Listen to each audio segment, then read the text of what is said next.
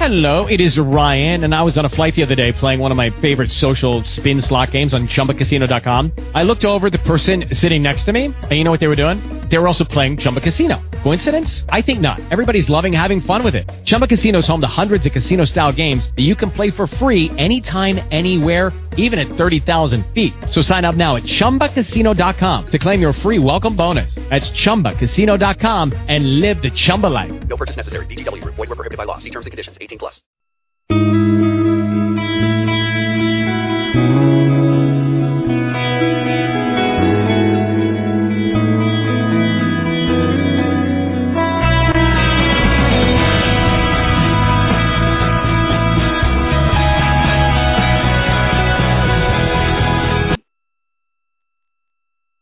Welcome to ESPN Sports Talk. Today is Sunday, August 4th. Before we get started, here are a few reminders. We would love to hear from you, and here are several ways to weigh in. Call us at 646-716-5564, or join us in the chat room by listening online at blogtalkradio.com/Tarvino, or follow us on Twitter at @LayInSports. Now here's your host, Brian Tarvin, and co-host Trey Patterson. Let's weigh in.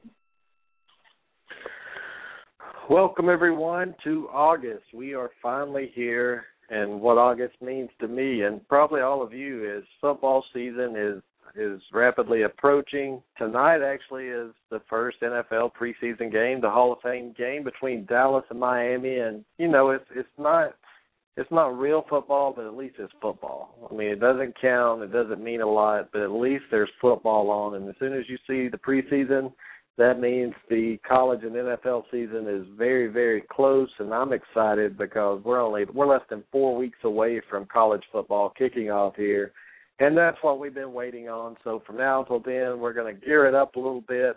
We're going to cover a lot of college football and NFL. We're even going to touch on some baseball like we will early in the show, just because it's still baseball season and playoff pictures starting to take shape.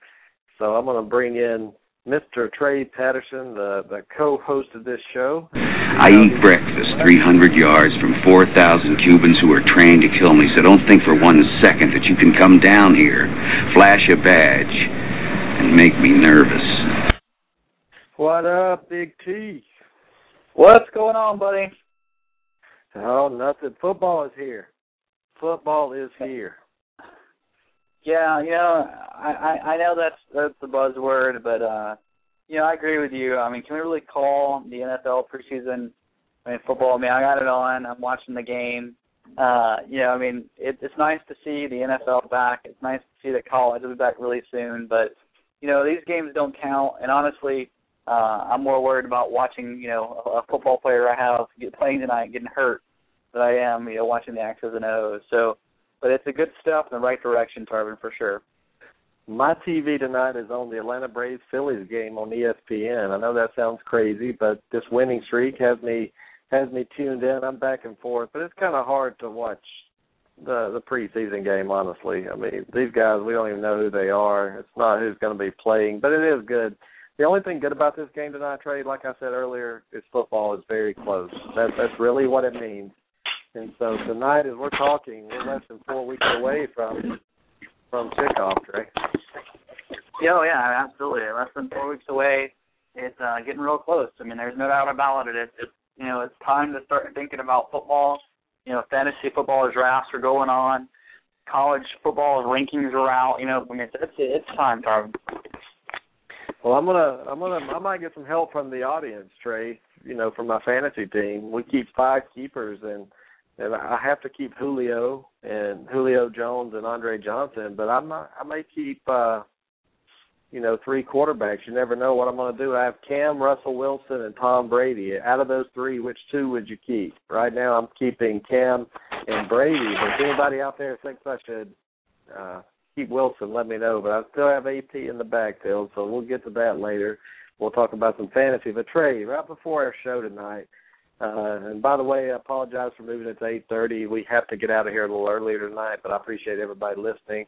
Calling number 646-716-5564. But, Trey, breaking news in college football. Johnny Manziel is being investigated by the NCAA for selling his autograph on a lot of memorabilia. It seems like it's in the 5-figure range that while he was at the national championship game that he was making a little money on the side. What are your thoughts on this?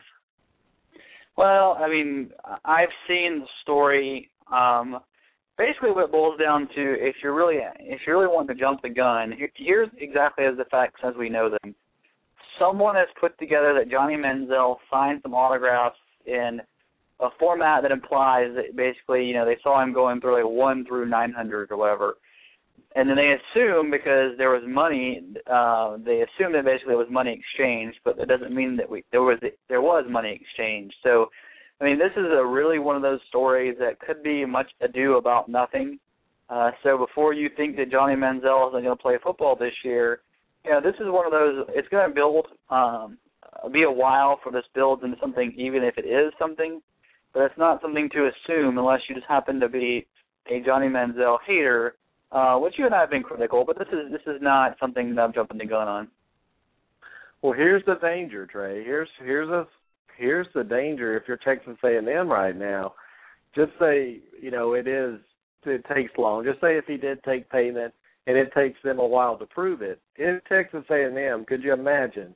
They beat Alabama in College Station. All of a sudden they're 9-0, and all of a sudden here comes the NCAA out and says he's ineligible. And what that means is every game he's played this season, since that happened after the season last year, they lose. So if you're Texas A&M, you have to be very, very careful, Trey, not to play him if you think there's any chance of him getting caught for this, because you could throw your whole entire season away. But if you do not have Johnny Manziel on that field, you're not going to win anyway, so you have to play it. Well, and, again, I don't know if this is going anywhere. Basically what you have is a large assumption of wrongdoing. One, because we know Johnny Manziel has done things incorrectly in the past. So that's one of the reasons why this is such a big story. Two, it's a big story because you have the Heisman Trophy winner involved. It would be a big story no matter what. But anytime you have a Heisman Trophy winner in the SEC, and it's, it's going to be even a greater deal because, we know how the SEC treats football. So I think right now we should all just be sort of take a step back and understand there really aren't facts to indict Johnny Manziel of course yet. If it gets there, it gets there, but it's not there yet. But, I find it odd that, like, right after he did all of that signing, you go to eBay and all of a sudden there's so many items with his name and signature on it. And this is coming from a guy that wasn't even really signed for his teacher, Trey. So I don't think Johnny Manziel is going to run around signing stuff for free, like all of a sudden it shows up the next day. I think anytime there's smoke, there's usually fire. But anytime you have fame, like somebody like Johnny Manziel, you have to watch out because people are going to try to tear him down now. So this is the time of football year I hate, because you're waiting till the season starts, and this is where all the crap gets started and all the rumors and everything. Trey, why can't people just play football and let's leave all this nonsense behind us? Well, anytime, we talked about it all summer long.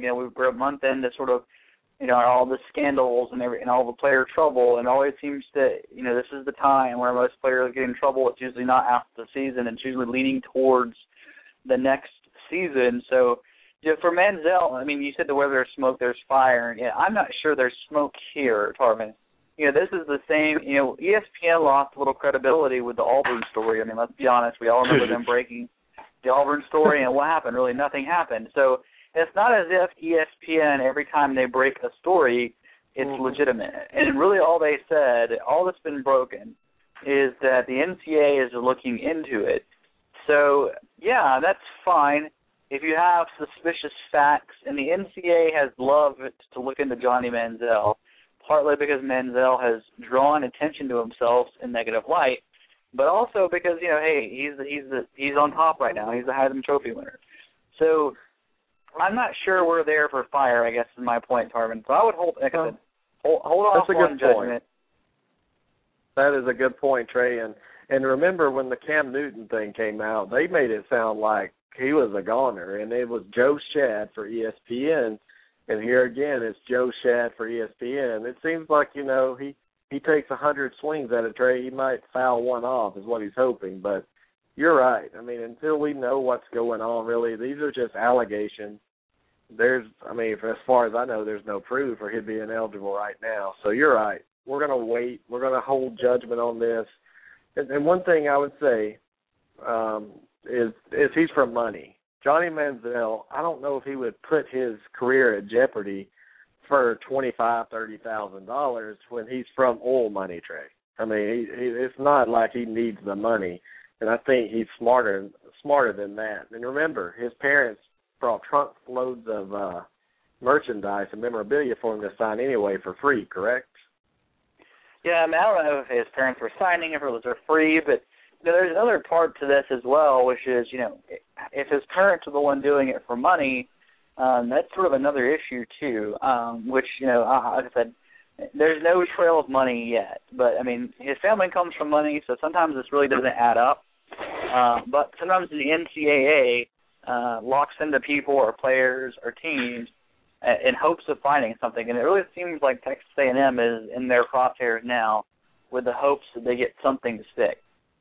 Well, Paul said something earlier.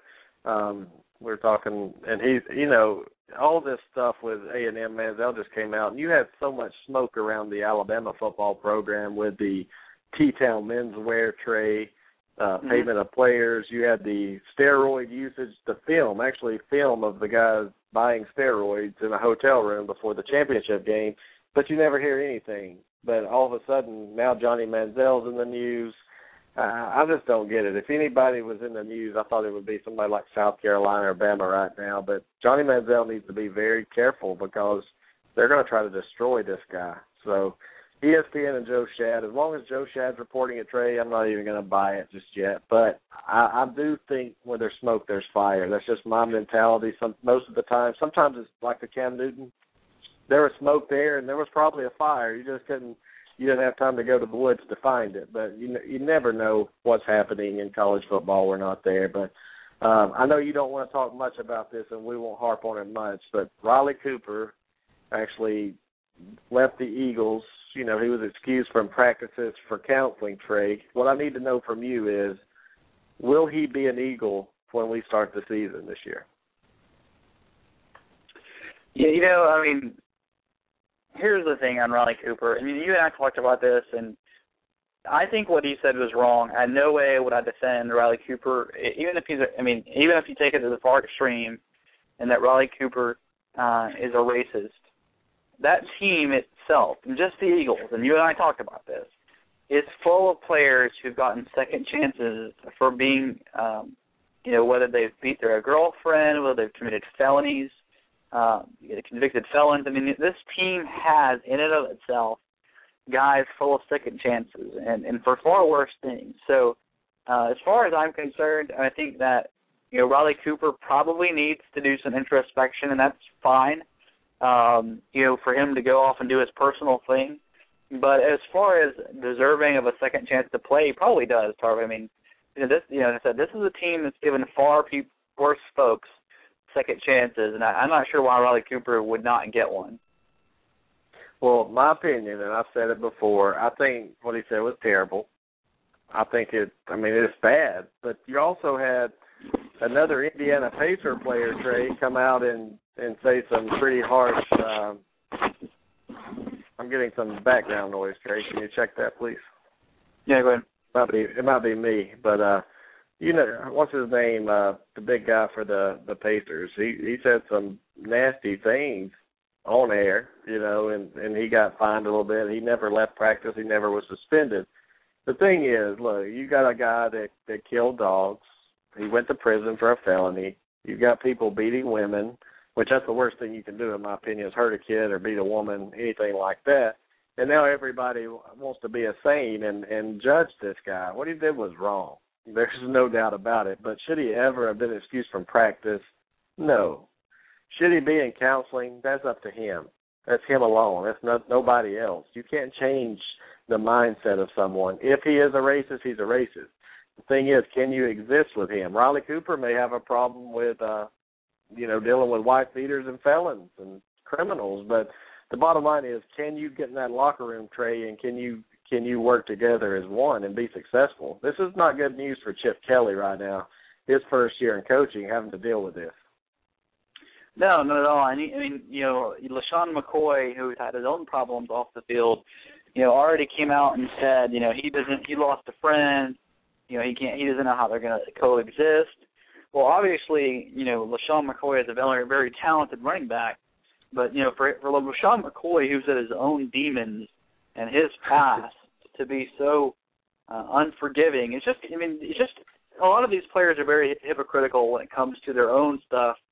And then somebody else gets in trouble for something, and they seem to flip a switch. So, Torben, I'll be happy when this is over, whether it's, Riley Cooper's gone from the Eagles, whether he's with the Eagles. I mean, I really don't care what happens to Riley Cooper, to be honest with you. I mean, he's not a guy who I particularly ever liked. I hated him when he was at Florida, because I'm a Florida State fan. I thought he was obnoxious.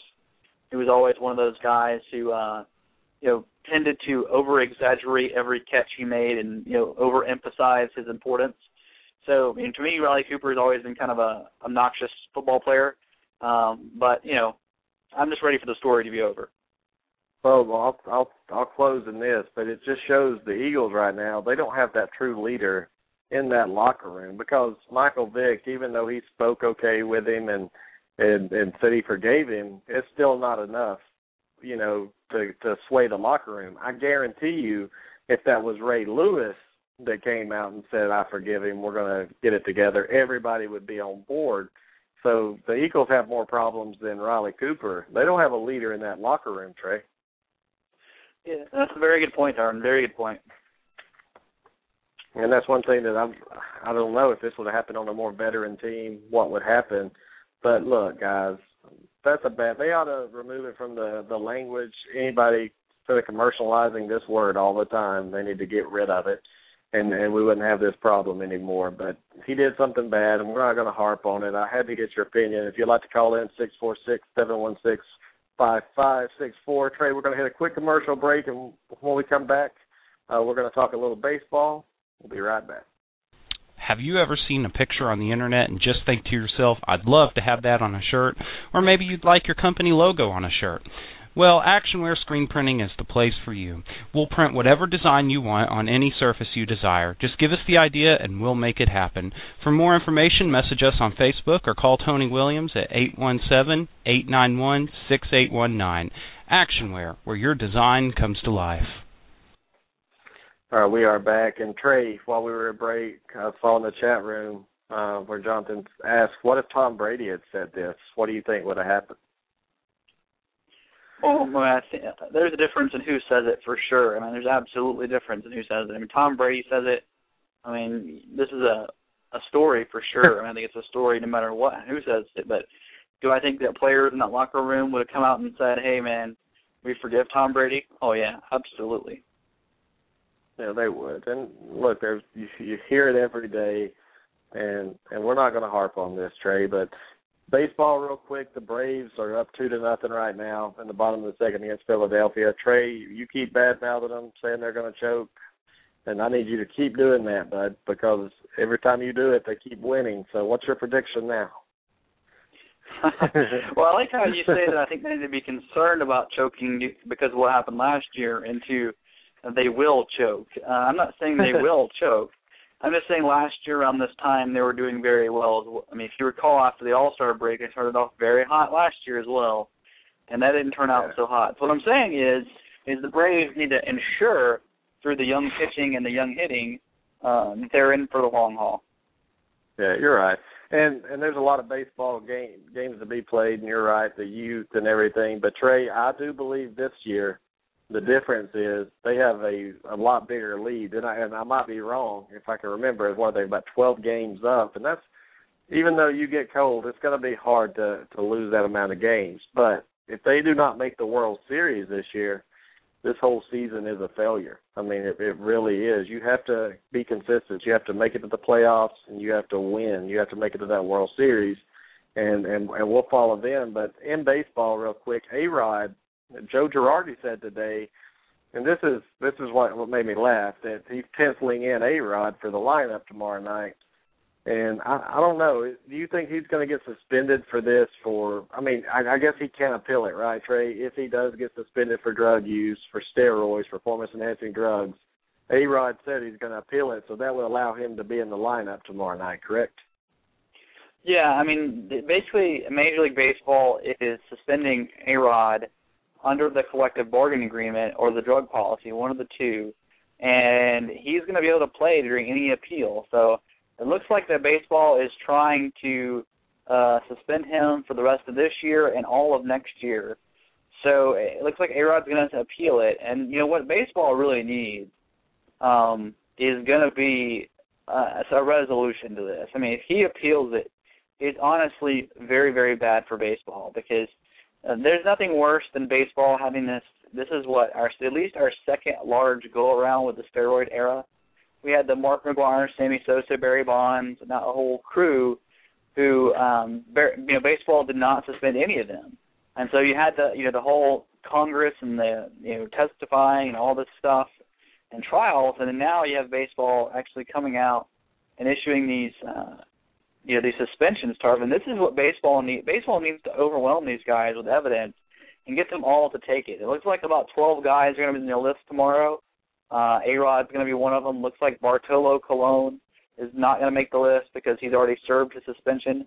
But, Nelson Cruz is one of the big ones, too. I mean, this guy's got 27 home runs, Tarvin. I keep harping on him because, honestly, he means more to the playoffs this year than A-Rod does. So, if Nelson Cruz serves his suspension this year, I mean, Texas, who's making up a lot of ground this week on the Oakland Athletics. I mean, that's going to be a big loss for them. I mean, Cruz has hit, a game-tying home run this week. I mean, this guy's just really big for his team.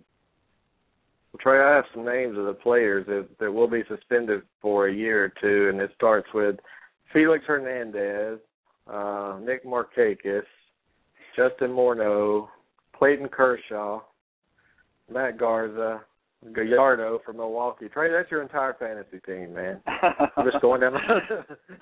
Well, I would be remiss if I didn't point out that, the Brian Tarvin had a player on his football team that he talked about keeping all of last year.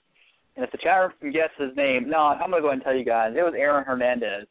That's right. Aaron Hernandez was on Tarvin's football team. Tarvin, how do you defend your position on?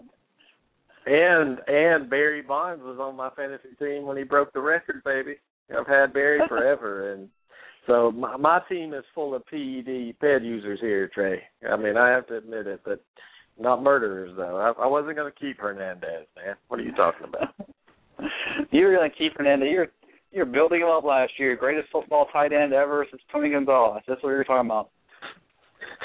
I know. I had Darryl Kyle, too. I traded to get Darryl Kyle. Next night he was dead in his hotel room. So I get Hernandez in a nice trade, and then he gets put in jail for murder. So I'm not going to do any trades for a little while. I'm going to cool off on those. But A-Rod, you know how the Yankees could win my heart, Trey, is when this suspension comes out, they just tell him, here's your money, now get out of Dodge. We don't want you anymore. But you have to think about it, Trey. He's going to come back at 40 years old. What good is he going to be? And that's why I'm just like, what is he going to do? If he comes back and plays a few games and gets suspended for a year and a half, I mean, he's going to be 40 years old. Well, clearly, his goal is to bank as much money as possible. He's got 40 years on his deal left. So, even if he does come back at 40 and is really pathetic, I mean, he's got so much money owed to him. So, I think his ability right now, or his what he's trying to do, is remit some of that. Basically, we're talking about a year and a quarter, or a year, maybe 40% of the next year of suspension. So he's trying to keep as much money as possible. I think honestly, if A-Rod really cared about his image, if he cared anything about the game or the Yankees, he would take his suspension, he would work out a deal with baseball, and then he would try to come back at 40. And if he really is talented, Tarvin, maybe he could make something of those 2 years. Well, here's the deal, Trey, and I want to see what y'all think about it. Everybody in the chat room, if you want to call in. I think these organizations are responsible for this, too, and everybody's pointing the fingers at A-Rod, Ron Braun. Are you telling me, as a manager, a ball club, you're the manager of that team, you can't tell that someone's using drugs? using performance-enhancing drugs. You're around somebody every day, Trey. If I play baseball with you every day and I see you play and all of a sudden you're starting to hit bombs, you're starting to get stronger, faster, and you don't get stronger during the season of baseball because you don't work out, something's wrong.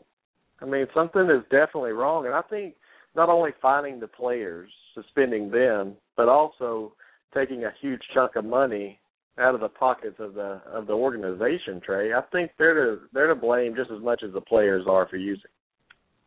Well, another thing that the players, and if you listen to some of the players, especially we're talking about union reps for the team, some of what they've talked about is actually, we're talking about a complete and utter, a profound change of policy by a lot of these players, and these are the representatives for the team. Skip Schumacher, and I saw another one earlier today who actually advocated as a player union rep for a lifetime ban for anyone caught, and that was coming from players, Tarvin. So, you're getting real close to a lot of the guys who legitimately feel like their careers are being overlooked for guys using steroids. I heard Kenny Lofton, who was a really great baseball player for a long time, and he talked about how he thought that he lost out on $50 to $60 million in contracts because of PED users, and now he thought they should be gone from baseball too. So I think there is a large-scale, gigantic volcano about to erupt in the players' union. It's really going to out all these guys, and they're not going to put up with it anymore in the locker room. They're not going to cover up for these guys anymore. I think baseball, it's the people who rise up, and, when you have a real coup. Well, you have a coup of players, Tarvin, who are rising up, and I think we're going to see in the next collective bargaining agreement some extremely strong language and maybe even, 2-season bans for the first offense. Yeah, there was I don't know the details, Trey, but I know the other day a pitcher threw at a batter and hit him, and one of his teammates, he told his teammate, he said, I threw at him because he's on performance-enhancing drugs, and I don't know the names, but the players the people are starting to turn against this, and like you said, this guy's trying to put food on his table. Often he's trying to, make his name, and all of a sudden he's up against younger guys that are cheating using steroids, so he's the odd man out. He's coming in to pinch hit sometimes, and he's losing a lot of money. So I just wish that they would just put a ban on this. If you're caught using these, just like A-Rod makes me sick watching him talk. I'd like to punch him in the face, Trey, honestly, and Ryan Bryan. But if you would put a lifetime ban on these guys with no money, okay, so you signed a $200 million deal. We caught you with performance-enhancing drugs, you're gone. No money. You're out. If they would start doing that, you would start seeing these people be squeaky clean if they're going to play baseball. The home runs would go down, Trey, but it would be a lot more pure. Yeah, I think what you're going to see in the collective bargaining agreement is maybe even a full year loss in pay. But I think also what you're going to see from the players, I think, is they're really thinking that that the contracts for some of these guys are worth more than the penalty. So even if you spend the guy for a year, he signs a 5-year deal and makes all this money, that he's still worth it. So one of the things that I've heard talked about is banning players or allowing teams to cancel contracts and players. So if the collective bargaining agreement allows stuff like that, and that all goes back to the players' union and how they negotiate. But if they were to negotiate that provision to be allowed in contracts where a team can void a contract as soon as the player tests positive, you're talking about actual players losing those millions of dollars, and plus then you're at a much less of a bargaining position. So now you are, taking money away from those PED users and giving it to players who are being productive without using steroids. So, that would be a great provision. And there's also some talk among players, and this is among players, of, fines and even, stuff like that being allowed into the contract. We're taking money away from players and then giving it to other players. Definitely. You just need the crime or the fines and the suspensions and the penalties to deter these guys. And right now, it's starting to get better. You start suspending somebody for 2 seasons almost, that's starting to get more stiff. And I like Major League Baseball, but you have to put your foot down. And we've talked about this before. We won't beat it into the ground, but I think you're going to start seeing stiffer penalties for people, and you're going to start, like you said, the players are going to start coming together, and they're going to start blowing the whistle on these guys and getting them out of baseball. So I'm interested to see where this goes. Tomorrow, A-Rod's supposed to be suspended, so we'll definitely find out more on that. But, Trey, we're going to go to around 10 tonight, and we're going to skip right now the NFC North. We may have to come back to that Sunday, but we're going to go ahead and get into some college football if that's okay with you. Yeah, and Tarvin, I think we should be able to get to it. I mean, let's be honest, I don't think we're going to spend a whole lot of time on Vanderbilt's schedule, but we'll see where we get. Well, hey, let's just start out with the NFC then. And the NFC North this year is going to be, actually, Trey, one of the most competitive divisions, in football right now. And looking at the Packers are here with the quarterback I can't stand, Aaron Rodgers. You have the Bears with a new coach. I don't know how they're going to do. We're about to find out. The Detroit Lions are the team that can make some noise in this division. Trey, give us your overview real quick before we get started. Yeah, and those who don't know, this was the best division in football last year for the NFC. You had 3 teams win over 10 games. Chicago, Minnesota, and Green Bay all won. Green Bay won 11-5. The other 2 at 10-6. And Chicago was up in the playoffs at 10-6, which is a tough position to be in. And then you had the sort of cellar dweller Detroit at 4-12, who really surprised many, many people by being that bad last year. So, we talked about how we thought maybe 2 teams would come out of the West for the playoffs.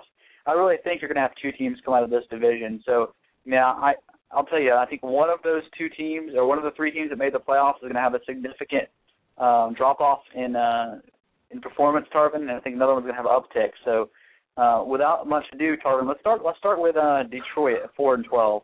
What do you think about the Lions coming into the season? Well, this is a team you never know what to expect. They've underachieved a lot, but, they just gave Matthew Stafford. He's a very good quarterback, gave him a lot of money. The offensive line concerns me about this team, but let's flip over real quick to the defensive side of the ball.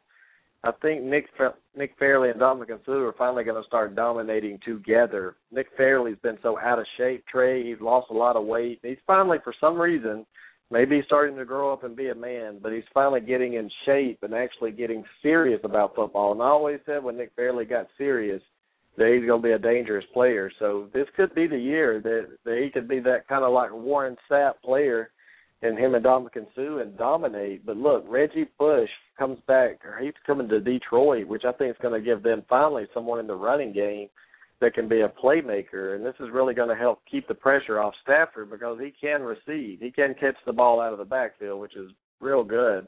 Detroit has a chance, Trey, to win this division. That's how talented they are.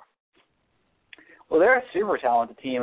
You have, obviously the most talented wide receiver in the game who, set records last year with a broken hand or finger. So this guy was incredible. And you got a quarterback who many view as a franchise type guy, Reggie Bush, who's underrated, a defense that really hasn't produced the talent level. So Tarvin, I'm going to go ahead and tell you, I think that the Detroit Lions will not finish in the bottom of this division. I'm going to tell you, I think the Detroit Lions are going to be out of the playoffs, but they're going to be very improved. I'm going to go ahead and put them at 8-8. Yeah, I have them at around 9-7, close to what you have, and that's a big improvement. But this team, Trey, if they can get consistent, and that's the key. If you watch Detroit, one game they look real good, the next game they're just terrible. They're an undisciplined team. If you've seen the off seasons in the past, I don't hear a lot this year, which could be a good sign. But Matthew Stafford, Trey, did he deserve that extension? The guy's a baller. He can come out and play, with Calvin Johnson, Megatron out there. Who is he going to go to besides Megatron maybe to help keep these defensive honest? Well, and that's the real find for Detroit is, who is going to be there. I'm not so sure. Reggie Bush is going to help them balance that offense, Tarvin, but, one of the things that I think they didn't address in the offseason is really going out and grabbing a real solid other wide receiver. Nate Burleson is a guy who's been around, but he's not enough. He's just not enough. Thomas, Boyles, there's these names on their roster don't scare you as a defense. In fact, Nate Burleson doesn't scare me. So it's clear that they still need another threat. I mean, why it's also clear that, Calvin Johnson is a guy who can still put up huge numbers no matter what anybody does against him. And I think Reggie Bush helps him with that because then the running game will get a little pressure off the secondary and doubling Johnson. But, if Nate Burleson stays healthy, he'll be a little bit of help, Tarvin, but not enough. Yeah, I think the defensive line, Trey, is really going to help this Detroit team. I mean, Fairley is the player that you have to watch out for, man. He's not as good as Dominican Sue, but he's gonna enable Dominican Sue to be even better and dirty. That's what I like about the guy. He comes in there and puts fear into people. If this defense, Trey, steps up and they start getting pressure on quarterbacks and making that secondary not look as bad and getting some sacks and some turnovers, I mean, this team has a chance, don't you think? I think it's possible. I mean, they got a pretty tough schedule this year. They're going to be borderline. It's all going to come down to, I think, how the offense clicks. But I just don't think this is the team that's going to win a lot of shootouts, and they're not going to win 40 to 35 games. So it's got to come down to if that defense can really step it up, and if they can find a secondary receiver when it comes down to a crunch time. I mean, Johnson's getting double teamed. Is Burleson going to be the guy, or Boyle's going to be the guy? I just don't see it. I think Ryan Broyles is going to be okay. I think he's gonna be a playmaker, not a big time playmaker, but he's gonna make some catches. He's gonna have some big plays this year because of double teaming Megatron like that. So I don't know. I think this Detroit team in this division, Trey, to me is wide open. I mean, with Chicago and Green Bay up top. So who do you want to go to next?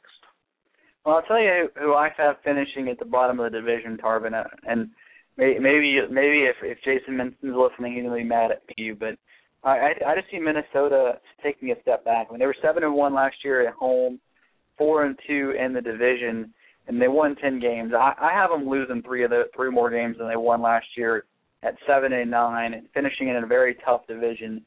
I think Ponder has more threat around him now this year. I mean, Pearson is clearly awesome. Greg Jennings coming in, I'm not really sold on him being a number one receiver anymore. We'll see. And then, of course, they went out and drafted, Patterson out of Tennessee, and he's phenomenal. I think he's going to improve their threat a lot. But, as we all have seen, receivers in the NFL oftentimes don't come in here and make ginormous strides into Pro Bowl type players. I'm using that word very loosely considering how we've changed the Pro Bowl. But so I think Patterson helps them. I think Jennings helps them. But last year they won a lot of games with a really, really solid defense. And Ponder, at times with turnovers, I just don't see him being the type of guy. And I think Matt Castle may actually see snaps this year because of Ponder.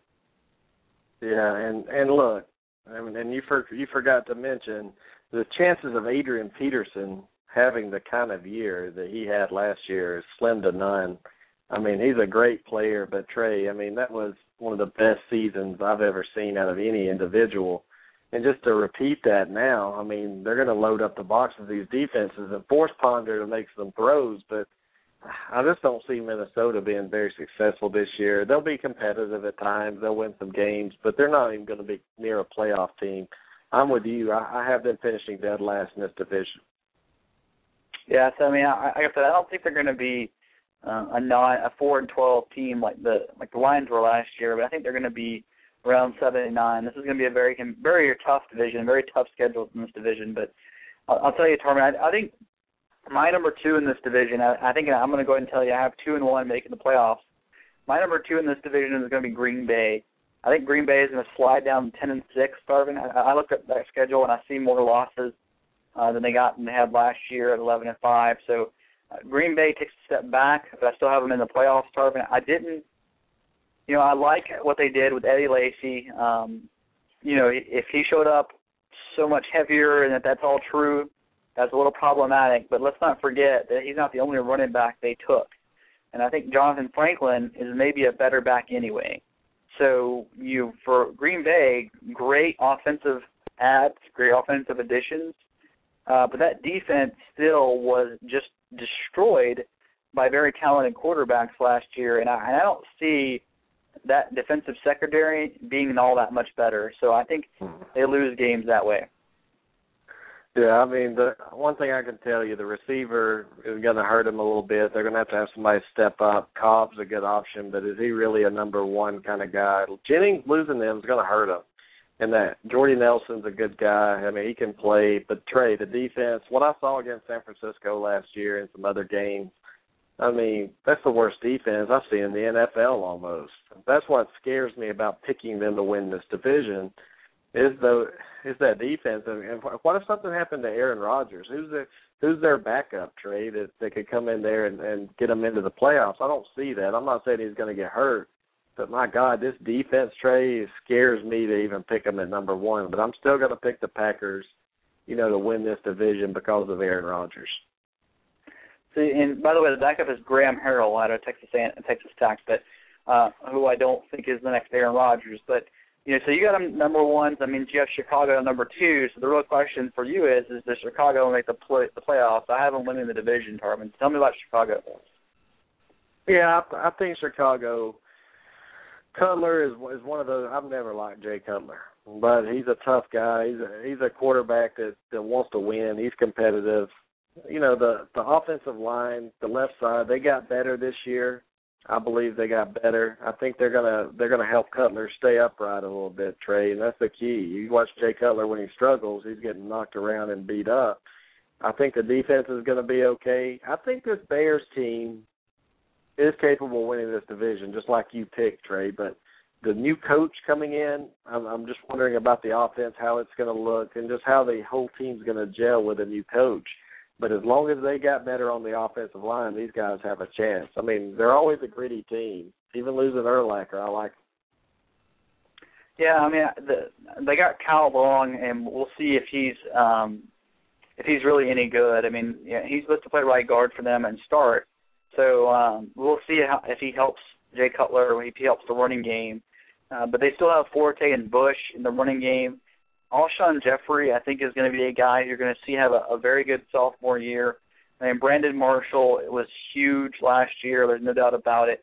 I like Bennett. I mean, I like their offense, Tarvin. I mean, I think defensively, the real question is going to be middle linebacker. I mean, DJ Williams is injured. He looks like he's going to be okay for the regular season, but in that role of, that he's replacing, he's got a lot of pressure on him. I mean, we still got some good linebackers elsewhere, and, Briggs and some other guys. So, I mean, I like the fact that this defense has still got, Tillman at corner, and you still got Wright at strong safety. I mean, so you got some guys on this team who are hitters, who are playmakers on defense. So, I mean, are the additions that they brought in going to replace Urlacher? I mean, is DJ Williams going to be healthy? Is going to really get that 100 tackles they need? So, I mean, that's a real big key as well, Tarvin. Yeah, I just don't like the Bears right now with the coaching change. I think they are a playoff team. Possibly they'll get in right there with the wild card, but I think this division actually belongs to Aaron Rodgers, and if they can get any kind of defensive help, I think they're going to do good. And Green Bay is just one of those teams you have to outscore them, Trey. And I know their defense sucks, but it's still hard to stop that offense. And we'll see. This is one of the most interesting divisions in football, in my opinion. I mean, you have 4 teams in this division. I think 3 of them have a shot to win it. You never know what can happen. But I'm going to go Green Bay. You're going Chicago. So I have Green Bay, Chicago, Detroit, and Minnesota. Yeah, I mean, one of the things, too, I mean, it's also possible that Minnesota takes a step forward, too. I mean, I'm not saying that either. I mean, the thing about the NFL is there's so much talent on a lot of these teams. The difference in a 4-12 team and the difference in a playoff team are often very slight. So anything's possible in this division, Tarvin. I think all 4 of these teams have the ability. It's just a matter if they can put it all together.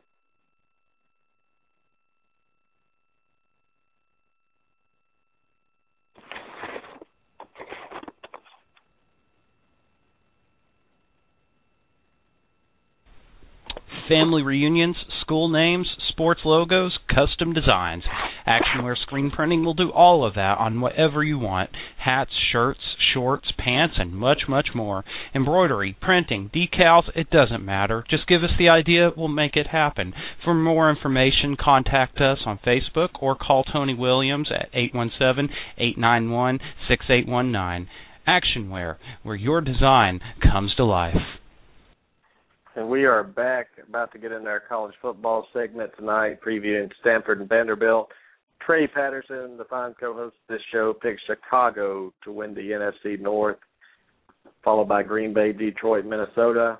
We'll just flip our picks. I have Green Bay winning, Chicago second, the third and fourth, Detroit and Minnesota. So, Trey, interesting division here. Looking forward to seeing who comes out alive. 2 playoff teams you have, right? That's what I have coming out of this division. Yeah, so far we're matching up on at least playoff numbers that are divisions. We both had 2 out of the West as well, and Seattle and Frisco. I think we flipped those as well. I think so. We'll see how there's one more division in the NFC, Tarvin, and then on to the AFC. All right. Well, let's get started, man. College football is close, less than 4 weeks away. Trey, I'm ready for that cool air in the morning when I wake up, the dew on the ground, tailgating. Just enjoying some college football. Hopefully I can take you to an Auburn game this year. Well, you know me, Tarvin. I only do box seats. That's all I said, man. Who do you think I am? Who do you think you're talking to here? But, yeah, I want to take you to that game and enjoy it, and maybe we can go to a Florida State game as well, this year or next year. But college football is here, guys. I have the fever. The withdrawals are very high right now. It sounds like a train's coming through. But, Trey, it's less than 4 weeks away, man. Can you smell it yet, or are you still waiting for a couple more weeks? I'm getting there, Tarvin. I still smell it. You need to take something to make it smell better, because I need you fired up, baby. I know it's Christmas time coming, and man, I'm just excited that the first week of the season's coming up. And, there's 2 teams out there, Trey, that, tonight we're previewing the smart teams, really, a couple of them. And we have Stanford out of the Pac-12 and Vanderbilt out of the SEC. And let's start with the Vanderbilt Commodores, Trey, coming out of the SEC. Give me your thoughts real quick on the Commodores. Well, I think a lot of people would be surprised. A lot of people would be remiss if they said they weren't surprised at Vanderbilt's 9-4 season last year. I mean, Vanderbilt, they seem to be building for something. 9 wins in the SEC. No matter who you line up against week in and week out, is a good run.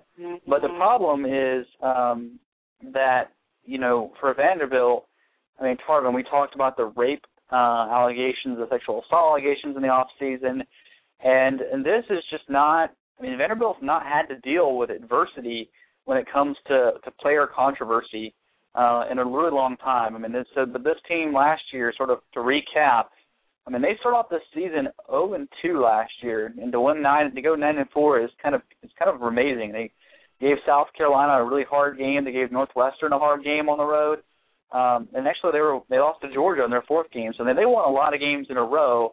And they really beat teams that I think surprised people. I mean, they beat Auburn last year. And then they smoked Kentucky. They beat Ole Miss.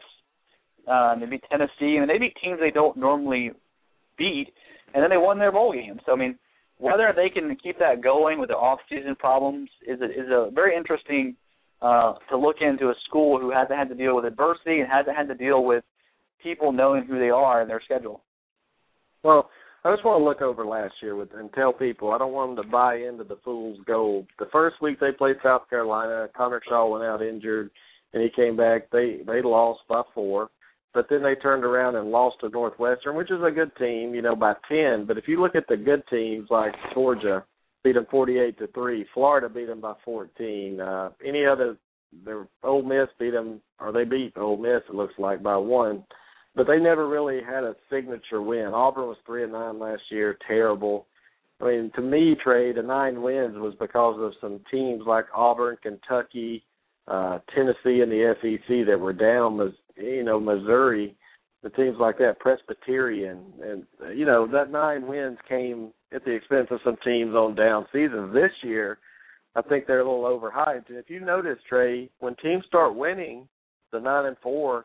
Do you think Vanderbilt is easing up on their standards to get into that school? Because now you start hearing people raping people. You're going to hear more and more the more successful Vanderbilt is. Is Franklin kind of going outside of the box and recruiting a little bit? Well, I think he's probably on the borderline for who he's recruiting. I mean, obviously, with, you know, I mean, what happened to them in the off season happens to a lot of schools. I mean, it happened to Montana for those who really keep up with the NCAA stuff. I mean, so it's not as if it only happens to big-time college football teams. But, I mean, the thing is just Vanderbilt hasn't had to deal with a lot of player adversity. I mean, they're just not – they don't recruit the kind of players that Florida and Georgia and Alabama and Auburn, et cetera, they recruit. They don't have those kind of problems because they have an academic standard they have to meet. So, but this is kind of an interesting time at Vanderbilt because they really are trying to win in football. So I think you're going to see Tarvin, and I'm having a tough time getting them to 9 wins this year. I don't know. What do you think about this year? Do you think they're going to take a step back? I think they take a step back because they're not going to surprise anyone. But that schedule, I mean, it's not that tough. I mean, they open up Thursday night at home against Ole Miss, Trey. And I think, you know, right away they're going to start taking steps back. Vanderbilt doesn't have the athletes on this team. And I was thinking today about Vanderbilt, and I was thinking, you know, every 4 or 5 years they're going to put together a team like this. It's going to win 7, 8, 9 games.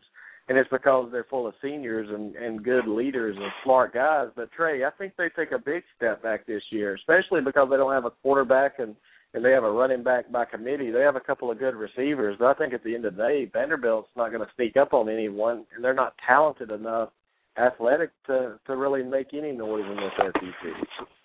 Well, I mean, yeah, let's get right to it, Tarvin. I think you agree. At home on August 29th, I think the Ole Miss Rebels are going to beat them. I think Ole Miss is, you know, going to revenge that loss last year, but I think Ole Miss is a team that's on the upswing, and I think Vanderbilt sort of had their year last year. I'm not so sure they're going to be able to replicate that, so I have them losing to Ole Miss right off the bat.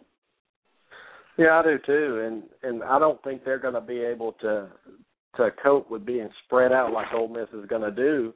And Vanderbilt's not going to be able to score a lot of points, I don't think. They're at home in this game, which is a good thing, but I really don't think they have the firepower to keep up with this Hugh Freeze offense, Trey. I have them going down week 1 as well. Yeah, it looks like Jonathan in the chat room agrees with us. He says that Ole Miss is his SEC baby this year, so I guess that means that he's bottle feeding. I don't know what that means, but you know, going right off the bat, Tarvin. So I don't think they're going to have any issues with Austin Peay, Tarvin. What do you think? Austin Peay, let's go Peay. That's all you'll hear the whole game because all the beer those guys are going to be drinking to avoid looking at what they're going to. So, no, I got them 1-1 right here. They get a big win at home against Austin Peay. Well, you know, the Governors are going to be disappointed. But then a week later, Vanderbilt travels to Williams-Brice Stadium in Columbia, South Carolina, where I don't think it's going to be as close as it was last year, 17-13. I think South Carolina is going to have I think it's going to be competitive in the first half, but I think South Carolina pulls away in the second half. So I think they're 1-2. Well, you have a new quarterback, new backfield, and you have Clowney. Which one am I going to take? I'm going to take Clowney, and I think it's going to get ugly. I think South Carolina is going to put up a lot of points in this game, and I think they're going to do a couple of touchdowns by defensive turnovers or special teams. So I like them big in this game. Like I said, Vanderbilt, they don't have the athletes to be able to compete with these guys. No, not at all. I mean, so you know, looking at their schedule again, and then they start going on. Let's just say a winning streak. I mean, they're at UMass. I mean, for those of you who kept up, I mean, last year, you know, they played similar competition, you know, Presbyterian, and, you know, they didn't have really much problems with that. So they're going to beat UMass. I think they're going to beat UAB. I mean, what's interesting, Tarvin, is they're actually traveling to UMass, which is good for the Minutemen, but they come home against UAB. I think they're going to win that. So, Tarvin, I got them 3-2. Going to Missouri, hosting Missouri the next week. Yeah, I agree. So, Tarvin, you know, Missouri's a team who you and I have hated on by just about every schedule we've broken down. But I don't think it's going to discontinue here. I think Missouri loses again. I think Missouri's in for a very long season. They're going to lose in Nashville to Vanderbilt, 4-2. Yeah, you want to see an ugly game? Tune in on October 5th and watch Missouri and Vanderbilt. That'll be an ugly game that day. But I do like Vandy squeaking by Missouri. I think it's going to be very, very close. Missouri could pull this upset, but I like Vandy in this one. Yeah, I mean, this game was 19-15 last year. It's pretty ugly. I don't think it's going to be any different this year. It's going to be ugly. So there's a bye week, Tarvin, and then they host Georgia. I know we've already talked about this game with the Georgia schedule, Tarvin, but is there any way we're overlooking this Georgia Bulldog team? I mean, can Vanderbilt get them? No. I mean, you saw last year what happened. I don't think Vanderbilt has any answer for Aaron Murray and Gurley and those running back, the receivers. I mean, Georgia's going to be good on offense. And even with a young defense, they're going to be a little more mature at this time of the year. And remember, this is Vanderbilt, new quarterback, new backfield. I don't think they have enough weapons to score on Georgia. I think Georgia looks very strong in this game, and they blow Vandy out. Yeah, I mean, I agree. Georgia's going to win this game. And I think, Tarvin, that's going to start on a losing streak. So I think we have them at 3-2, right? 1, 2, 3, 4. So 4-2. They're going to be 4-3. I'm going to go ahead and put them at 4-4 because they're going to lose at Texas A&M the week after that. And I don't care who's quarterbacking Texas A&M. They're going to lose. Yeah, I agree. I mean, Manziel ineligible or eligible, Texas A&M pulls this off. So it's 2 losses right here, and the schedule doesn't get too much easier. No, and I think coming off another bye week, going down to the swamp, that's not going to be pleasant. Last year, I mean, Florida just destroyed them last year. It wasn't as if this game was close. It was 31-17. I think the game last year. So I mean, I think it's going to be very similar. Florida probably even scores more points this year. Exactly, I agree. And then guess what? When you need a confidence boost, guess who comes into town? Well, here comes Kentucky. And if this game was in Kentucky, I might actually pick Kentucky in this game. But I can't pick Kentucky on the road this year. They're going to lose this game to Vanderbilt. Is that 5-5? I think, is that right, Tarvin? Is that about right? Yep. Yep. So at Tennessee, Tarvin, this is a different Tennessee team. Tennessee's going to struggle an awful lot with as tough a schedule they have, but they're going to be able to hold home court. They're going to beat Vanderbilt, and then Wake Forest is going to lose. They're going to be 6-6. Yeah, I have them. So let's see. So you have them losing to Tennessee? I have them losing to Tennessee. Yeah, I do as well. Beating Wake Forest. So 6-6 is a big step back from from what they were last year at 9-4. Trey, they'll get into a bowl game, but I think Franklin is not going to be that coach everybody thinks so great now after this year. Yeah, I mean, this is going to be a year that it's going to take some very good coaching to overcome. Because I mean, this is 6-6. Vandy takes a three-game difference than the year before, which is a big difference. The thing that amazes me, Trey, is a lot of people are picking, like you saw in the chat room, Vanderbilt to beat South Carolina to win 9 games and to compete in the East. I just don't think people realize that this team is not very athletic at all. And they lost several players, due to suspensions and stuff. But I'm going to tell Vanderbilt, just like Ole Miss and Mississippi State, you're still Vanderbilt. You're still Ole Miss. You're still Mississippi State. And that's exactly all 3 of those teams I just mentioned. That's what they're going to be reminded of this year. And I know Ole Miss is going to win a couple of games here and there, but they're still Ole Miss, Trey. And yeah, of course. Just like Vanderbilt. I mean, come on. You're in the SEC. You won 9 games last year because you were lucky in the draw. I mean, you just got lucky with their scheduling. So this year, it's going to be a lot different. 6-6 is still respectable, and I think Vanderbilt fans will accept that, being able to go to a bowl. Yeah, I mean, I think that's a decent season if Vanderbilt can put together some bowl streaks. I mean, I don't know how you could hate on a coach at Vanderbilt making consistent bowl games. Yeah, and your program's in pretty good shape when, the expectations are there at least. I mean, I don't know many times you've heard in the past Vanderbilt's going to win 9 or 10 games. So at least you're heading in the right direction. But you're going to come back down to earth with all these upperclassmen going. They do return some starters. The James Franklin, I don't have much feeling for.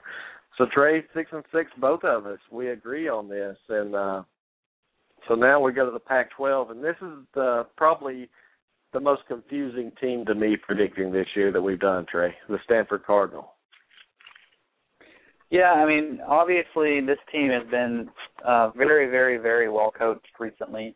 Last year they won the Pac-12 and they won the Rose Bowl, so They're coming off a 12-2 season, an 8-1 season in the Pac-12. Their only loss in the Pac-12 was an upset loss at CenturyLink Field in Seattle, Washington, to the Huskies. So this was a team that was very good, but obviously not good enough to get beat on one of those crazy Thursday night games. If you remember last year, there's always a Thursday night game. There's always one of those ones that strike you in the middle of nowhere where a team, just outperforms a team that are clearly better than them. So we'll see. Let's look at that Stanford Cardinals schedule, Tarvin. I mean, let's talk about whether or not. What do you think? I mean, is this team going to be a Rose Bowl bound again?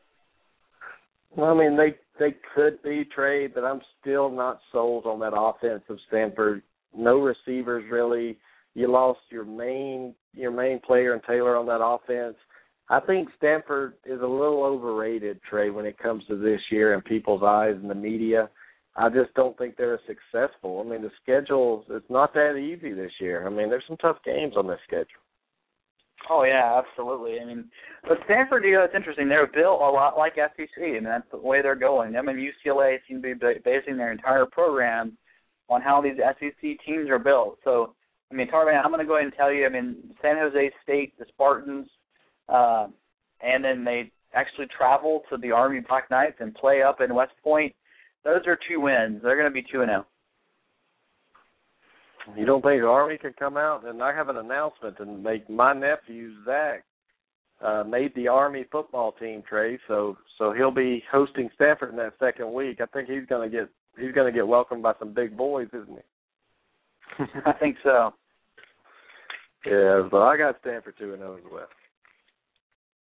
So, Tarvin, that leads to the Arizona State game. What do you think about Arizona State? Well, I think this game's at Stanford. I mean, Arizona State's a good football team, but at the end of the day, I think the running game, just the ground and pound, that offensive line of Stanford will be good enough to get past this one because it's at home, Trey. Yeah, I completely agree with you, man. Nothing different. Okay, and now we go to September 28th at Washington State, and the good thing about it is, it's on the road, which is bad for Stanford, but it is Washington State, Trey. Yeah, I mean, Washington State, man, there's not a whole lot of great things to say about Washington State. I mean, if this was a Thursday night game, I may take a little bit of a look at it, but I'm not going to take much of a look at it, Tarvin. They're going to be 4-0. Yep. 4-0 right here. Then October 5th, it gets interesting. Washington comes to town, Trey. And I know it's not in Washington, but Washington is going to be very good this year. Yeah, and Washington, I'm going to go ahead and predict it. They're going to be one of the most improved programs in the Pac-12. It's not the most. I mean, Washington last year, Tarvin, this was a team that, we talked about the big win they had last year, but and they have recruited, and we talked to J.C. Shortman about this, and we talked to him from CBS Sports. They were getting some crazy recruits. I mean, this was a team that people weren't realizing. 7-6 last year. They're gonna win even more games than they won last year at 7-6. But this isn't a Husky breakdown. But the point is they're gonna give Stanford all they want in this game. They're gonna still struggle on the road. So Stanford wins this game, they're gonna stay unbeaten. But watch out for the Washington Huskies if your team is traveling up there. I like Washington to win this game, Trey. Wow. I like Washington on the road in this game. Their athleticism is good. I think they're going to be able to score some points. I think Stanford's going to struggle in this game. Call me crazy, guys, but I am picking Washington to beat Stanford here and knock them out of that national championship discussion, any kind of discussion this time of year. It's October. October's crazy, man.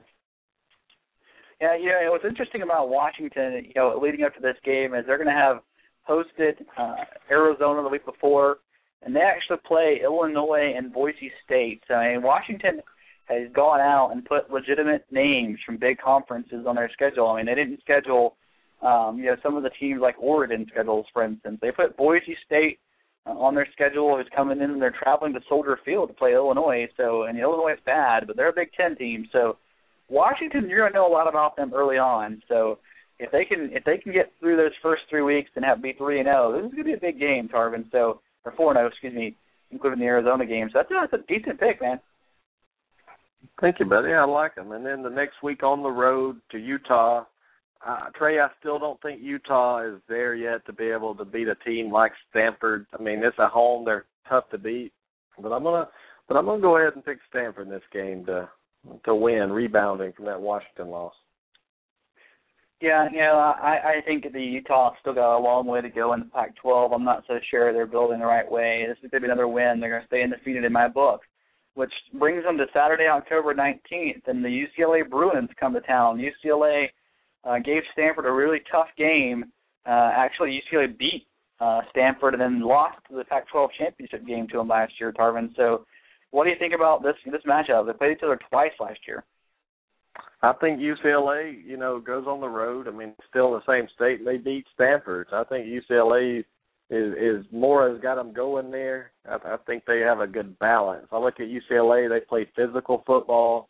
They use their tight ends, a lot of play action. I like UCLA to get Stanford their second loss here in this season. Yeah, the thing about UCLA is when they were at home last year, they really beat Stanford pretty good. I mean, last year when they were that game right before, I think a lot of people, including yourself, were like, well, maybe Stanford didn't have a real reason to play.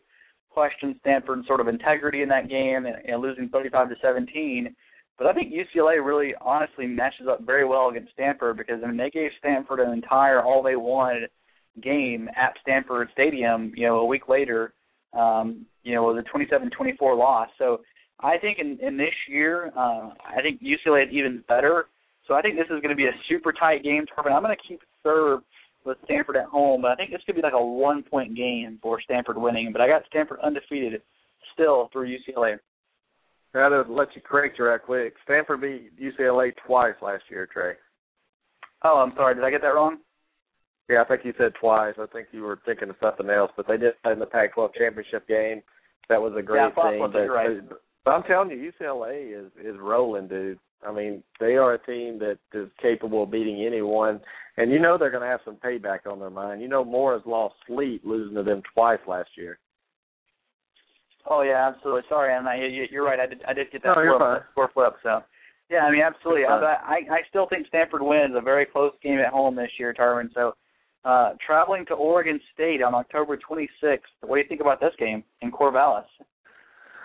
It's going to be an interesting game. It just depends on Oregon State, how consistent they play. I haven't studied Oregon State a lot this year, but I still think Stanford, they've lost 2 this year. I think they'll go up to Corvallis and get a W in this one going into their bye week, getting ready for that big Oregon matchup. Yeah, and Tarvin, that's not so fast. I mean, Oregon State played very well at home. Mike Riley had a very good season last year. This is going to be a loss for Stanford. They're going to travel on Saturday, October 26th. They're going to be looking ahead to Oregon, even though they have that bye week. But this is one of those road games that really kind of that tricky road game. So I think they lose to Oregon State, their first loss of the year, because they're looking ahead a couple of weeks later at Oregon, versus Oregon. Yeah, they go into that bye week, 2 weeks to prepare for Oregon, Trey, and this Oregon team has a lot of payback on their mind. Stanford cost them a chance to play Alabama or Notre Dame for the championship. If Oregon would have beaten Stanford, you would have had an Oregon-Notre Dame matchup. Oregon would have beat the brakes off of Notre Dame and won a national championship. So, they got a lot on their mind. A new coach in Oregon right now. I think this team's going to be pretty good. I see no way of Stanford beating Oregon this year. Well, yeah, I'm glad you picked that, Tarvin. I'm glad that's a great pick. I mean, Oregon highly hyped this year. Jason Humphrey loves his Ducks. New equipment, Nike just paid in everything for them. But Nike can't win football games for them, Tarvin. They're going to lose this game in Stanford. Stanford comes out after the loss at Oregon State and takes it to the Ducks. Their defense plays better than this offense at Oregon. They can stop the Ducks. They're going to beat the Ducks, Tarvin. I'm calling it right now. Last year they beat Oregon in Autzen Stadium. Guess what, buddy? Yep. They're going to win at home. Yeah, I like that, but they lost Taylor, man. I don't think you understand, and everybody out there listening, what a big loss that is on offense. Who are they going to go? Who are they going to throw the ball to? Who are they going to hand it to? That's the question. And Oregon, they've been thinking about this game, but you can think about it all you want until you hit helmets and pads. Stanford is a physical team, and Oregon has struggled in the past. But I think this game, they're going to be up for it and ready, and I think Oregon gives them their third loss of the season. Yeah, and Jonathan, I think, brought up an interesting point in the chat room, Tarvin. This is a Thursday night game, so this has got all the makings for a really an absolute thriller of a game. That's another reason Stanford holds serve in Oregon. Thursday night bites the Ducks. Well, you guys are crazy. But that's just remember, Tarvin, Oregon plays UCLA the week before that, where Stanford has the bye. So Oregon's going to be coming off a short week. They're going to be beat up. So I think Stanford's going to get them. But one thing I'll say about Stanford is Shaw. He is one of the best coaches in college football. I mean, seeing what he did last year with that team he had. And look, every time I doubt Stanford, all they do is turn around and win. All they do is turn around and win. So, I mean, I really like the coach. I give him an edge in that. But, look, Oregon will beat Stanford by 17 points in this game, guys. I'm going to go ahead and tell you. This is going to be an ugly game. And, everybody's saying Tarvin picked Auburn to beat Texas A&M. Who's crazy? It's going to be real crazy when Manziel's not even playing, guys. And I'm going to look like a genius, baby. I'm going to look like a genius. But I don't see them beating Oregon, guys. And then the next week, they get 9 days off, really, because they go to USC, Trey. This is going to be an interesting game, going on the road, Southern Cal. How good are they going to be this year? Well, I mean, you and I picked them already, and we both picked them to have their ups and downs this year.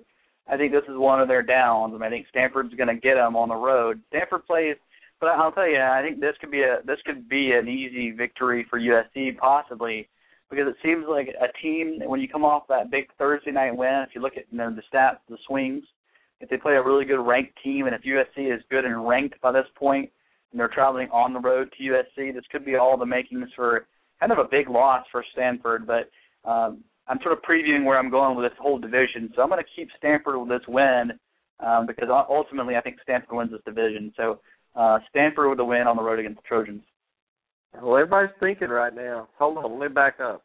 Everybody's thinking that Stanford pick or Oregon beating Stanford's a stupid pick. So anybody that would like to personally inbox me and put a little wager on it, go ahead. I'm all for it. So you're picking Stanford to beat Southern Cal? Yep. I'm going to pick Southern Cal to win this game. Actually, at home, Stanford again. That offense, guys, that's what I'm looking at in this team. Stanford's going to struggle offensively. Stanford's one of the most overrated teams in the country, in my opinion, this season. I like Southern Cal, Trey, to get it done. Yeah, I mean, different. I'm interested to see who. After this, I want to know who your Pac-12 champion is, Tarvin. So, I'm guessing based on our picks so far, it's going to be Oregon. But so that moves them to November 23rd against Cal. That's going to be a win, Tarvin. I don't have an issue with that. Okay, I have them winning that, and the next week against Notre Dame. Looking at it, Notre Dame comes into Stanford. I don't see Notre Dame beating Stanford. I think Stanford will, at the end of the season, they'll win that game. Yeah, I mean, I agree with you. I think Notre Dame is not the team of last year, so I have Stanford with only one loss. Nay, one loss. I have them as going into the Pac-12 championship, Tarvin, and actually, I'm going to go ahead and call it. Stanford is my Pac-12 champion this year. Back-to-back. Stanford. Well, I have Oregon win this conference. I mean, I know we talked about them, but Oregon, just the cream of the crop right now, and all these Stanford homers over here. Jonathan has them going 12-0, which shows me he obviously hasn't watched much football in the past. So 12-0. Stanford is going to disappoint early, Trey. I really don't think they have a successful season at all, and I guarantee you they won't win the Pac-12. You've guaranteed me lots throughout the years, buddy. No, I mean, that's it. Who have I guaranteed? You guarantee me every year Auburn's going to be undefeated. Oh, yeah, I really do. You're right. No, I'm just telling you that Oregon will not lose the title this year. And even if Oregon doesn't win it, somebody else will. Stanford will not win it. I mean, you have them 11-1 winning the Pac-12. Jonathan has them 12-0. I mean, guys, come on. I don't think y'all are realizing what's happening here. So what do you have them, Tarvin, 9-3 or 8-4? Let's see. I have them losing to – who did I have them? Losing to Washington, losing to UCLA, losing to Oregon, and losing to Southern Cal, 8-4. The same record as I have Texas A&M this year. So there's two teams that are very highly overrated in the polls right now in the media. There's two teams from the last weeks we've done it. Texas A&M and Stanford finished 8-4. Yeah, I mean, I had Texas A&M down too. I'm going to disagree with you on Stanford. I think Oregon is the team that's a little more overrated in the Pac-12 than Stanford is. So, we'll have to see, Tarvin. Lots to talk about already. Yeah, and I'm going to let people know as you go through the season, and we go through predictions and stuff closer to the season after research, you can change your picks in here. Now, after the game, you can't change your picks who you think is going to win. But until that season starts, preseason polls, preseason picks are preseason, Trey. Just remember that. I believe me, buddy. I know. You can flip-flop all you want for me, buddy. I'm going to flip, and then I'll come back with the winner. So, but right now, as it stands, I have Oregon winning the Pac-12, but I still don't think it'll be enough to get them to a championship game because they're going to lose a game too. Oregon will not go undefeated playing a national title game, and we're going to talk about that. You can research all you want. Research doesn't mean much of anything when preseason football comes, but Jonathan has Bama and Stanford for the title. I would bet $10,000 that's not going to happen. Yeah, we haven't given away our preseason national champion. We'll do that right before on the show live. So we actually will ask all of you guys to call in and disagree with us when we actually do it. Tarvin and I haven't done that yet. We're not going to do it until we preview all of our teams. We kind of gave you the Pac-12 away tonight, but we want to make sure we do that later on. So we're going to wait. Hey, and I want to stay in college football, Trey, and I want to talk about something that I was looking at this week. A lot of people on Ohio State this year, and I want to talk about them a minute if you got time before we go. Is that all right with you? We talk about Ohio State. What are you talking about? I mean, just everybody is picking Ohio State to go undefeated and play in the championship. But I just want to ask you, Trey, why are they doing that? Well, I mean, I think they're doing it because, I mean, here's a good statistical anomaly for you. One, you can look at Ohio State as playing really nobody but Michigan at the end of the year. But here's two, Tarvin. Over the last 8 seasons, 50% of the teams who start number 2 in the polls, in the coaches poll, which Ohio State did, you know what they've done, Tarvin? They've won the national championship. 50% of every team in the last 8 years who started number 2 overall have won it all. So very popular pick because of that, because you're guaranteed half the time to get it right. But I just want to, look, the media falls in love with these teams, and for anyone in the country right now to put Ohio State as their number 1 team to give votes doesn't watch football or hasn't watched football for a long time. I just want to go back a little bit, Trey, to last year, and just people were like, oh, they were 12-0. I mean, they would have played in the championship. They probably would have played in the national championship last year and probably have lost to Notre Dame, to tell you the truth. Let's go back to this schedule a little bit. I mean, last year they struggled with UAB and Cal, Central Florida.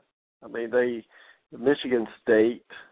I mean, Nebraska was a blowout. But, I mean, you had teams like Indiana, Purdue.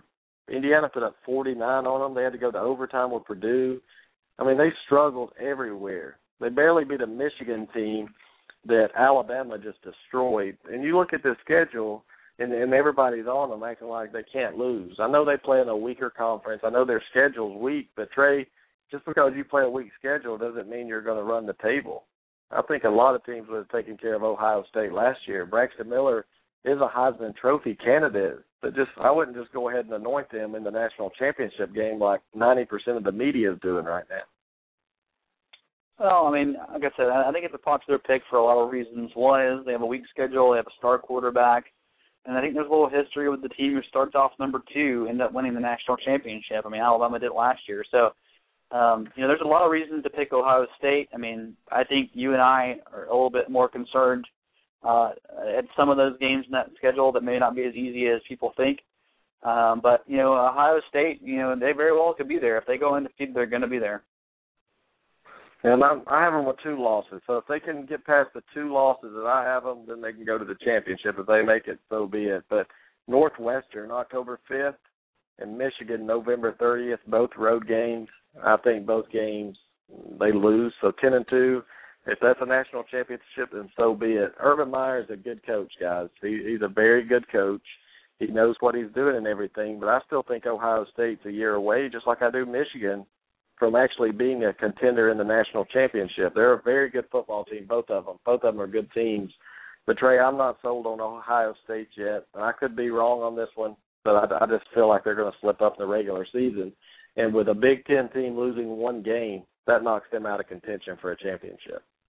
Oh, yeah. I mean, if Ohio State loses, I picked them to lose to Michigan at the end of the year, I don't think there's any way they make the national championship picture with a loss. Well, I mean, I'm not going to give away why I think that and who I think is going to be there, but, go ahead and say that, I have Ohio State with a loss. I don't think a Big Ten team can make it in there, so that gives away partially where I'm going with my national championship picture, Tarvin. There it is. But, I mean, I agree with you. I think Ohio State, even with the weak schedule, I think they're going to slip up against somebody. I think focus is their big issue. They seem to not focus against underranked, undersized, and sort of underwhelming opponents. I think somebody's going to get them this year. Well, Paul in the chat room said Devin Gardner was terrible last year against Ohio State, and that's a quarterback that I don't know if you're high on Trey as I am and Tom Luganville is, but I think Gardner is he's going to be the player that gets Michigan over the hump and could possibly get them into that Big Ten championship game. I don't know. A lot of people are in love with Ohio State. I'm not ready yet. But tell me, Trey, does a 1-loss Big Ten team lose out to a 2-loss SEC team if it came down to it for a championship? No, man, I don't know about that. I mean, that's way out there in speculation world. I don't know. I don't see a 2-loss. I don't see a 2-loss team getting into the national championship anymore. I don't either. I really don't. That's a good point. I don't either. I think if you lose 2, I think you should be out. But what's going to be interesting is when the 4-team playoff comes in, you could have an Alabama, LSU, a team like that that's very prestigious, slip into that 4 spot and cause some noise. But it's going to be interesting. We all make predictions. We have fun. If everybody thought the same way, Trey, we wouldn't have anything to talk about, really. So it's good when everybody has different opinions. So next week, Wednesday, when we do our show, what 2 teams are we going to preview? Are we back on LSU now? Is LSU on for Wednesday? That's one, yep. All right, well, since I had LSU, Tarvin, you give us somebody else. I think we're getting near, all the big teams off our board. I mean, we've done a lot of big ones. Well, how would you like to do the Auburn Tigers on Wednesday night? I'm sorry, we got LSU, so we're gonna have to move off a little bit. How about Notre Dame? Notre Dame. Have we already done Notre Dame? We have not. Done Notre Dame. Okay. Yeah, we'll do Notre Dame then. Let's do Notre Dame and LSU just to make sure. And tell us the NFL what we're going to do. Well, we got one left division left in the NFC, so that's what we're going to do. All right, cool. Well, thanks for joining us tonight, everybody. And I know it's hard to compete with that sorry preseason game that's on right now that I haven't even seen. It's 17-3 Dallas, just to update you. Just started the third quarter, and the Atlanta Braves right now are up 4-1, and it looks like it's in, I can't even see the inning. It's off the bottom of the 5th right now over Philly, so it looks like that winning streak's going to stay alive. 10 in a row for the Braves if it holds up, Trey. Yeah, I mean, Wood's pitching well tonight, so good to go. And he's a kid who's they're very high on. So if he pitches as well as he's doing right now in the second half of the season, that's just another guy for the Braves. But the Braves the Phillies got 2 on right now, so we'll see what goes on. Yep, and so Trey, are you ready to do your rant in closing tonight?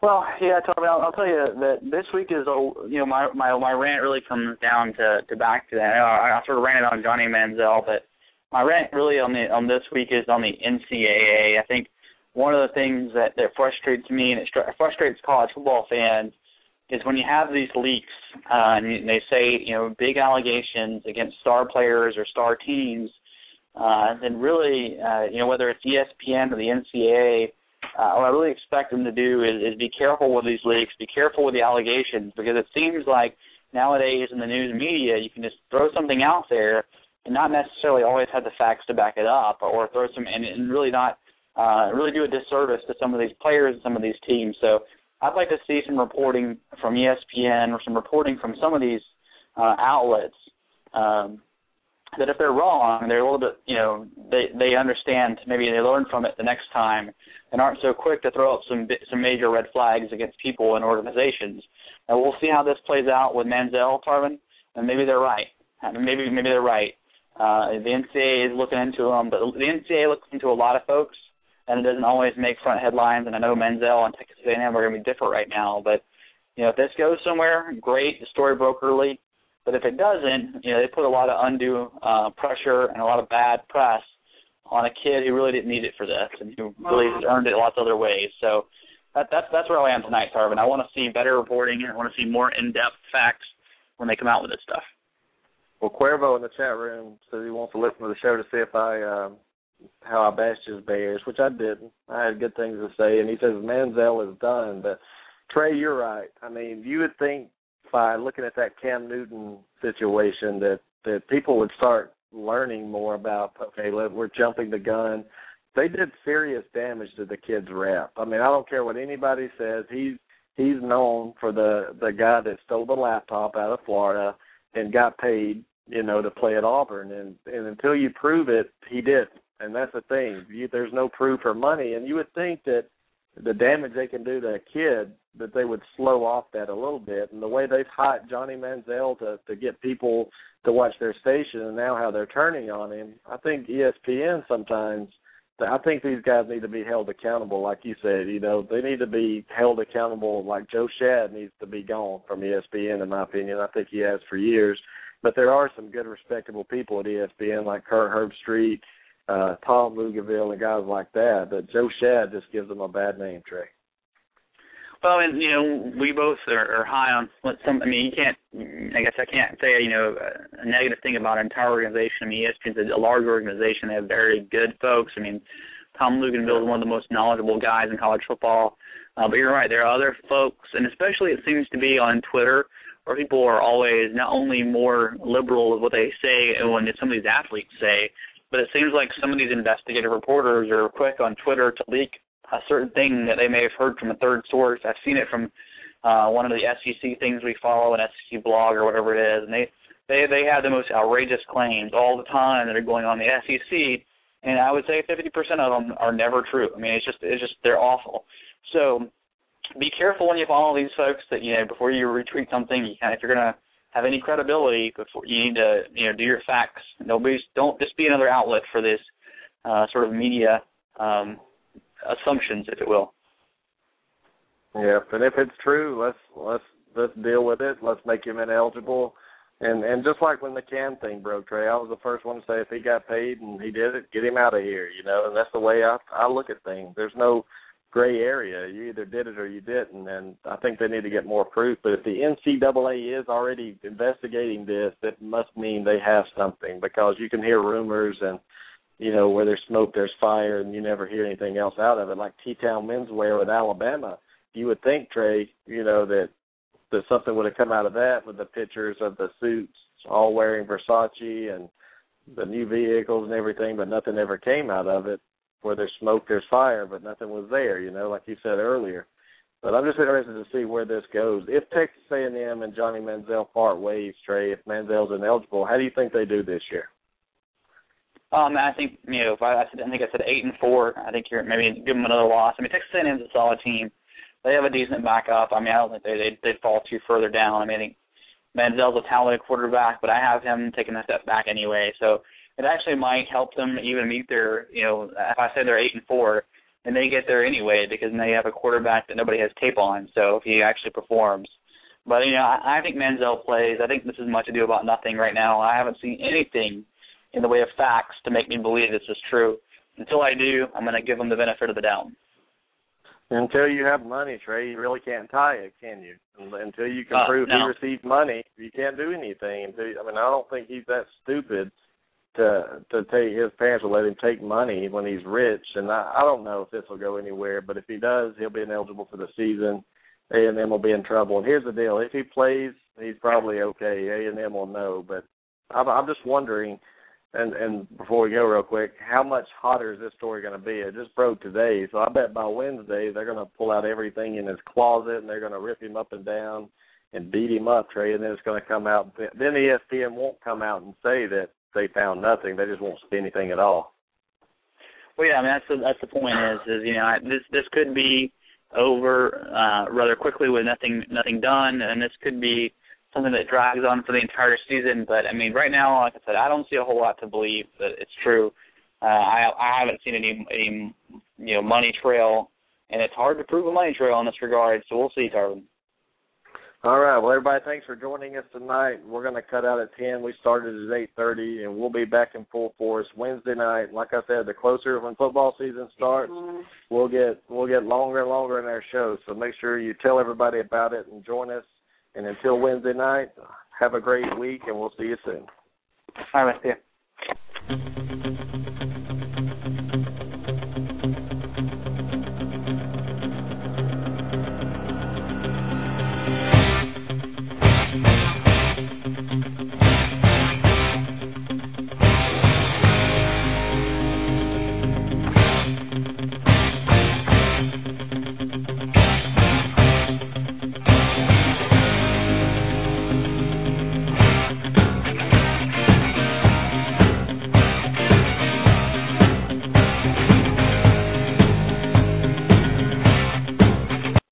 Judy was boring. Hello. Then Judy discovered ChumbaCasino.com. It's my little escape. Now Judy's the life of the party. Oh, baby, mama's bringing home the bacon. Whoa, take it easy, Judy. The Chumba life is for everybody. So go to ChumbaCasino.com and play over 100 casino-style games. Join today and play for free for your chance to redeem some serious prizes. ChumbaCasino.com. No purchase necessary. Void where prohibited by law. 18+ terms and conditions apply. See website for details.